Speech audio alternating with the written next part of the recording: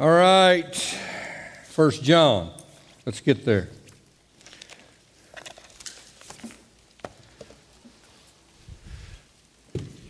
I got a lot to say and a limited time to say it. So you're going to have to listen fast. 1 John, chapter number 4.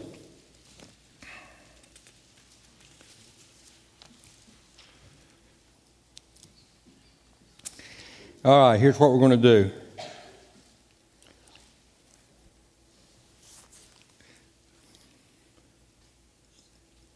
All right, we'll do that.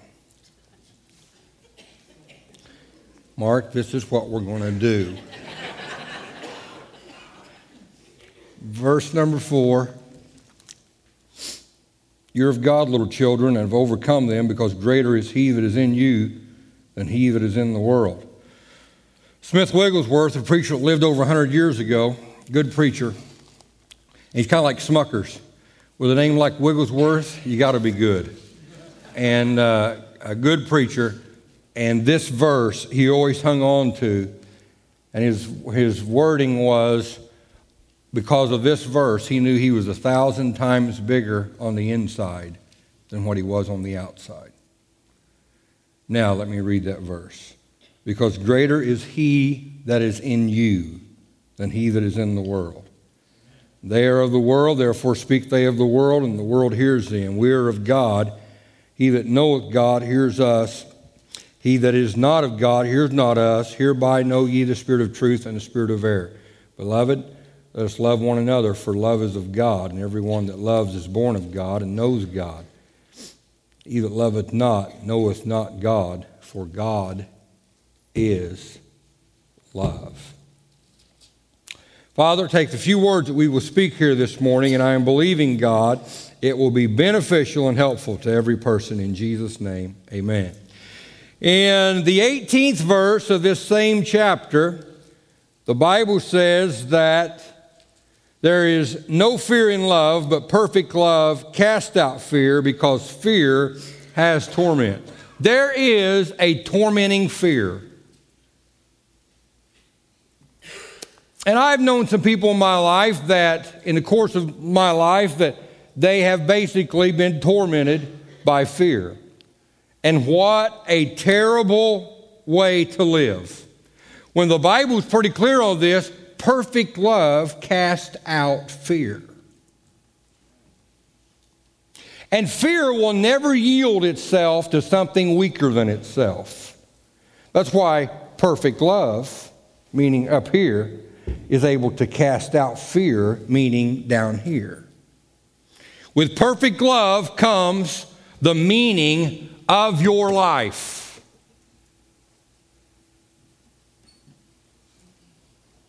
And with perfect love, you will know more pleasure in your life than you will without it. And I will be the first to tell you that pleasure without the love of God, there is some meaning in that. The trouble is, there's not enough meaning in that. There's not enough to keep you going. 1 John 4, herein is our love made perfect, because as he is, so are we in this world. Jesus Christ accomplished the will of God while he was on this earth. As he is, so are we in this world. That lets me know, with all my faults and foibles, I can still accomplish the will of God in my life in this world. Give you a trivia question. I'm prone to do this from time to time. What book starts out with, it was the best of times and it was the worst of times? Tale of Two Cities. Very good, Chris Herman. Who said that?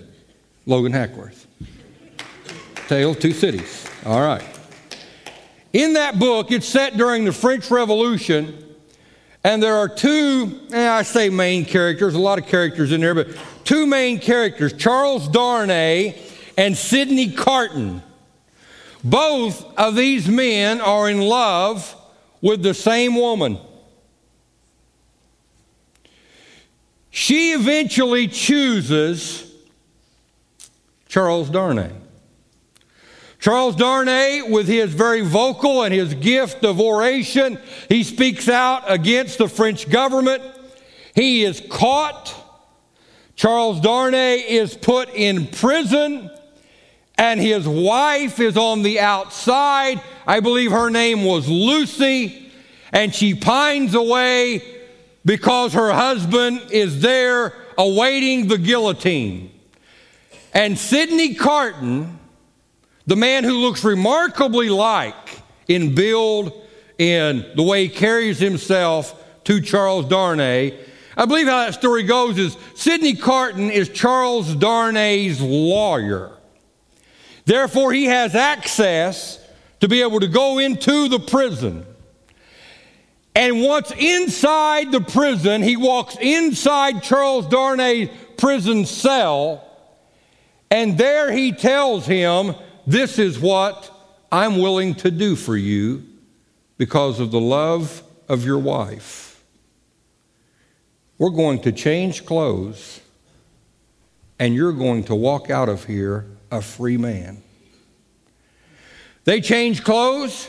Charles Darnay walks out a free man, and in just a few days, Sidney Carton walks toward the guillotine. And as he is walking toward the guillotine, a woman who had been a seamstress and had been caught up in this revolution against the French government, she too had been in prison. She knew that this guy, Sidney Carton, was really not Charles Darnay, and couldn't believe that he was willing to forfeit his life for another person. As Carton walked to the guillotine, this is what he says: "This is a far better thing that I do than I have ever done before." He later says, as they step up the steps, she overhears him saying, "This is the greatest joy I have, dying for those that I love." And as they was putting the hood upon his head and then the noose around that hood, he says these words, the final words: "Jesus said, I am the resurrection and the life." Jesus came to where I was, in the dark prison cell that I was in. Jesus Christ was willing to change clothes with me. And like the old song says, I gave him my old tattered garments, and he gave me a robe of pure white. Why would Jesus do that? And then allow me to walk out free and him to face the executioner by going to the cross. It's because of perfect love is why he's willing to do that. I was set free, and he took my punishment. And I'll clue you in, he took your punishment too. He took your punishment too. Becky, if you're ready for that, let's show that Team Hoyt video.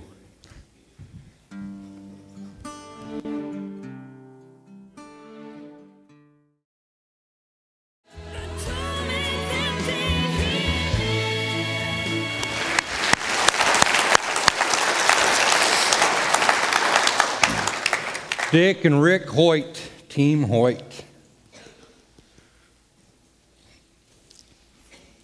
And the dad was only able to converse with his son on a computer.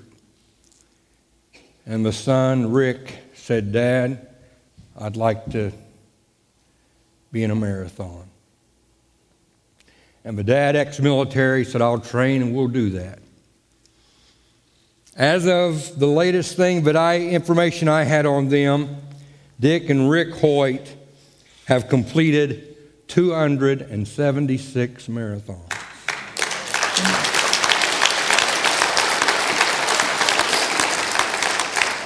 And 204 10K runs. Listen to this. Listen to Romans chapter 4. to him that works not, but believes.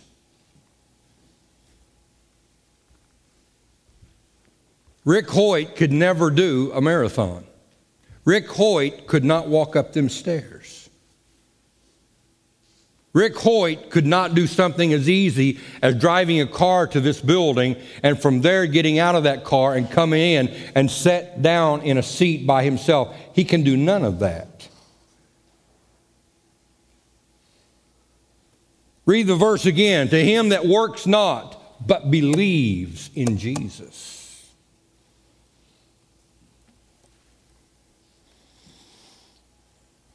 Rick Hoyt has enjoyed all of these marathons because of one man, that dad. Read it again. To him that works not, but believes on Jesus, his faith is counted for righteousness.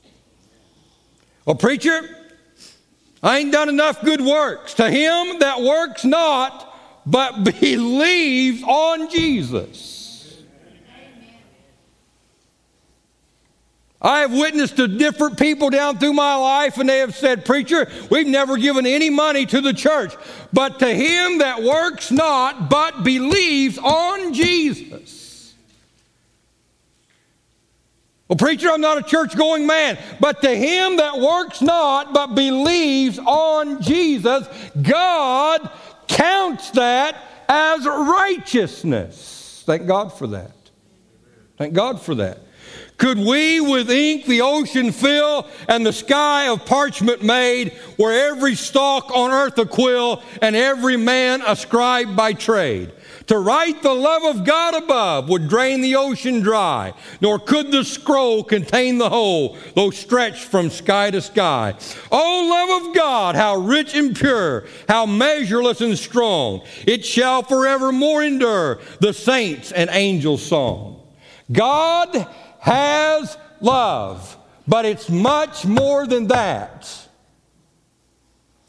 God shows love, but it's even much more than that.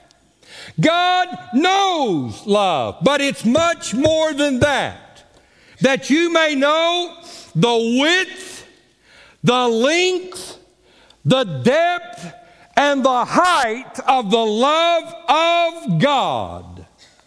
In 1 John chapter 4, verse 19, he first loved us. Let me rearrange those words. He loved us first.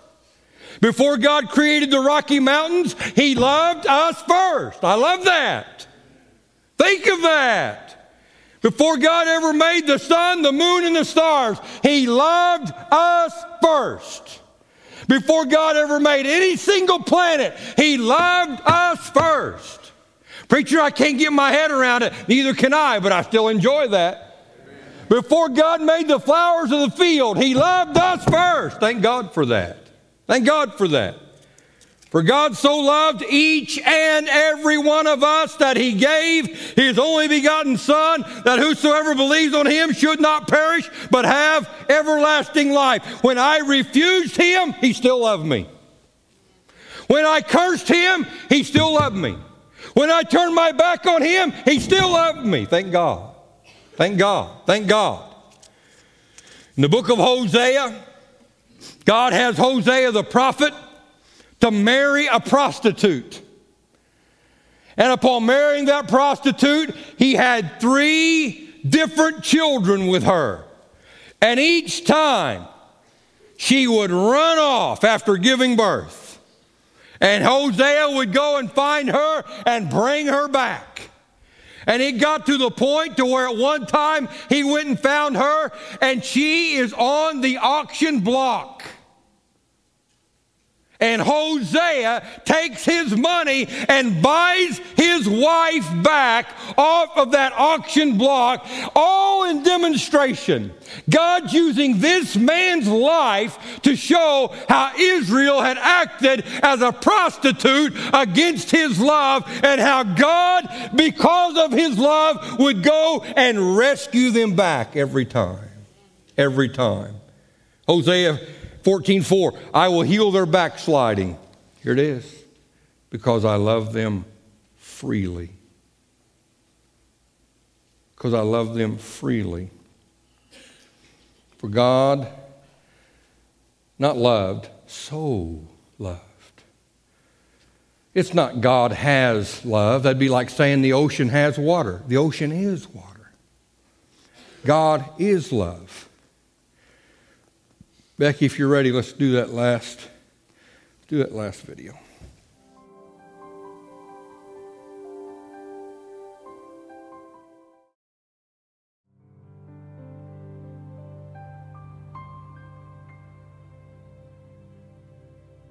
You can go through life without being rich. You can go through life without being famous. But you can't go through life without being loved. For God so loved the world. That's you and me. That's all of us. God loved us all. Bow your heads, please. Father, we thank you, God. And no amount of words that I can express can fully plumb the depths of your holy love and your great love for us. Lord, all I can do is just stand in amazement and awe of that love. I ask and pray, God, this morning, if there's someone here that's never surrendered to you, never surrendered to your plan for their life, Lord, let today be the day for them. In Jesus' name, amen. At the close of the Civil War at Appomattox Courthouse, Robert E. Lee surrenders his sword to Ulysses S. Grant. These are the words of Robert E. Lee sometime later, after hearing about the assassination of Abraham Lincoln. Lee said, "When I surrendered at Appomattox, it wasn't Grant's military that I kept in mind. It was President Lincoln's goodness that I kept in mind." The Bible says it's the goodness of God that leads men to repentance. It wasn't Grant's military. It was Lincoln's goodness.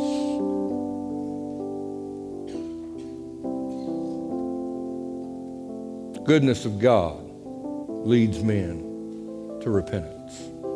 God is good. God is good. Let's all stand. Praise God. These altars are open. And please let me reassure or reconfirm this each and every time. When someone comes to the altar, please come and pray with them. Minister and help them as they pray. So right now, if you have a need for prayer, come right on.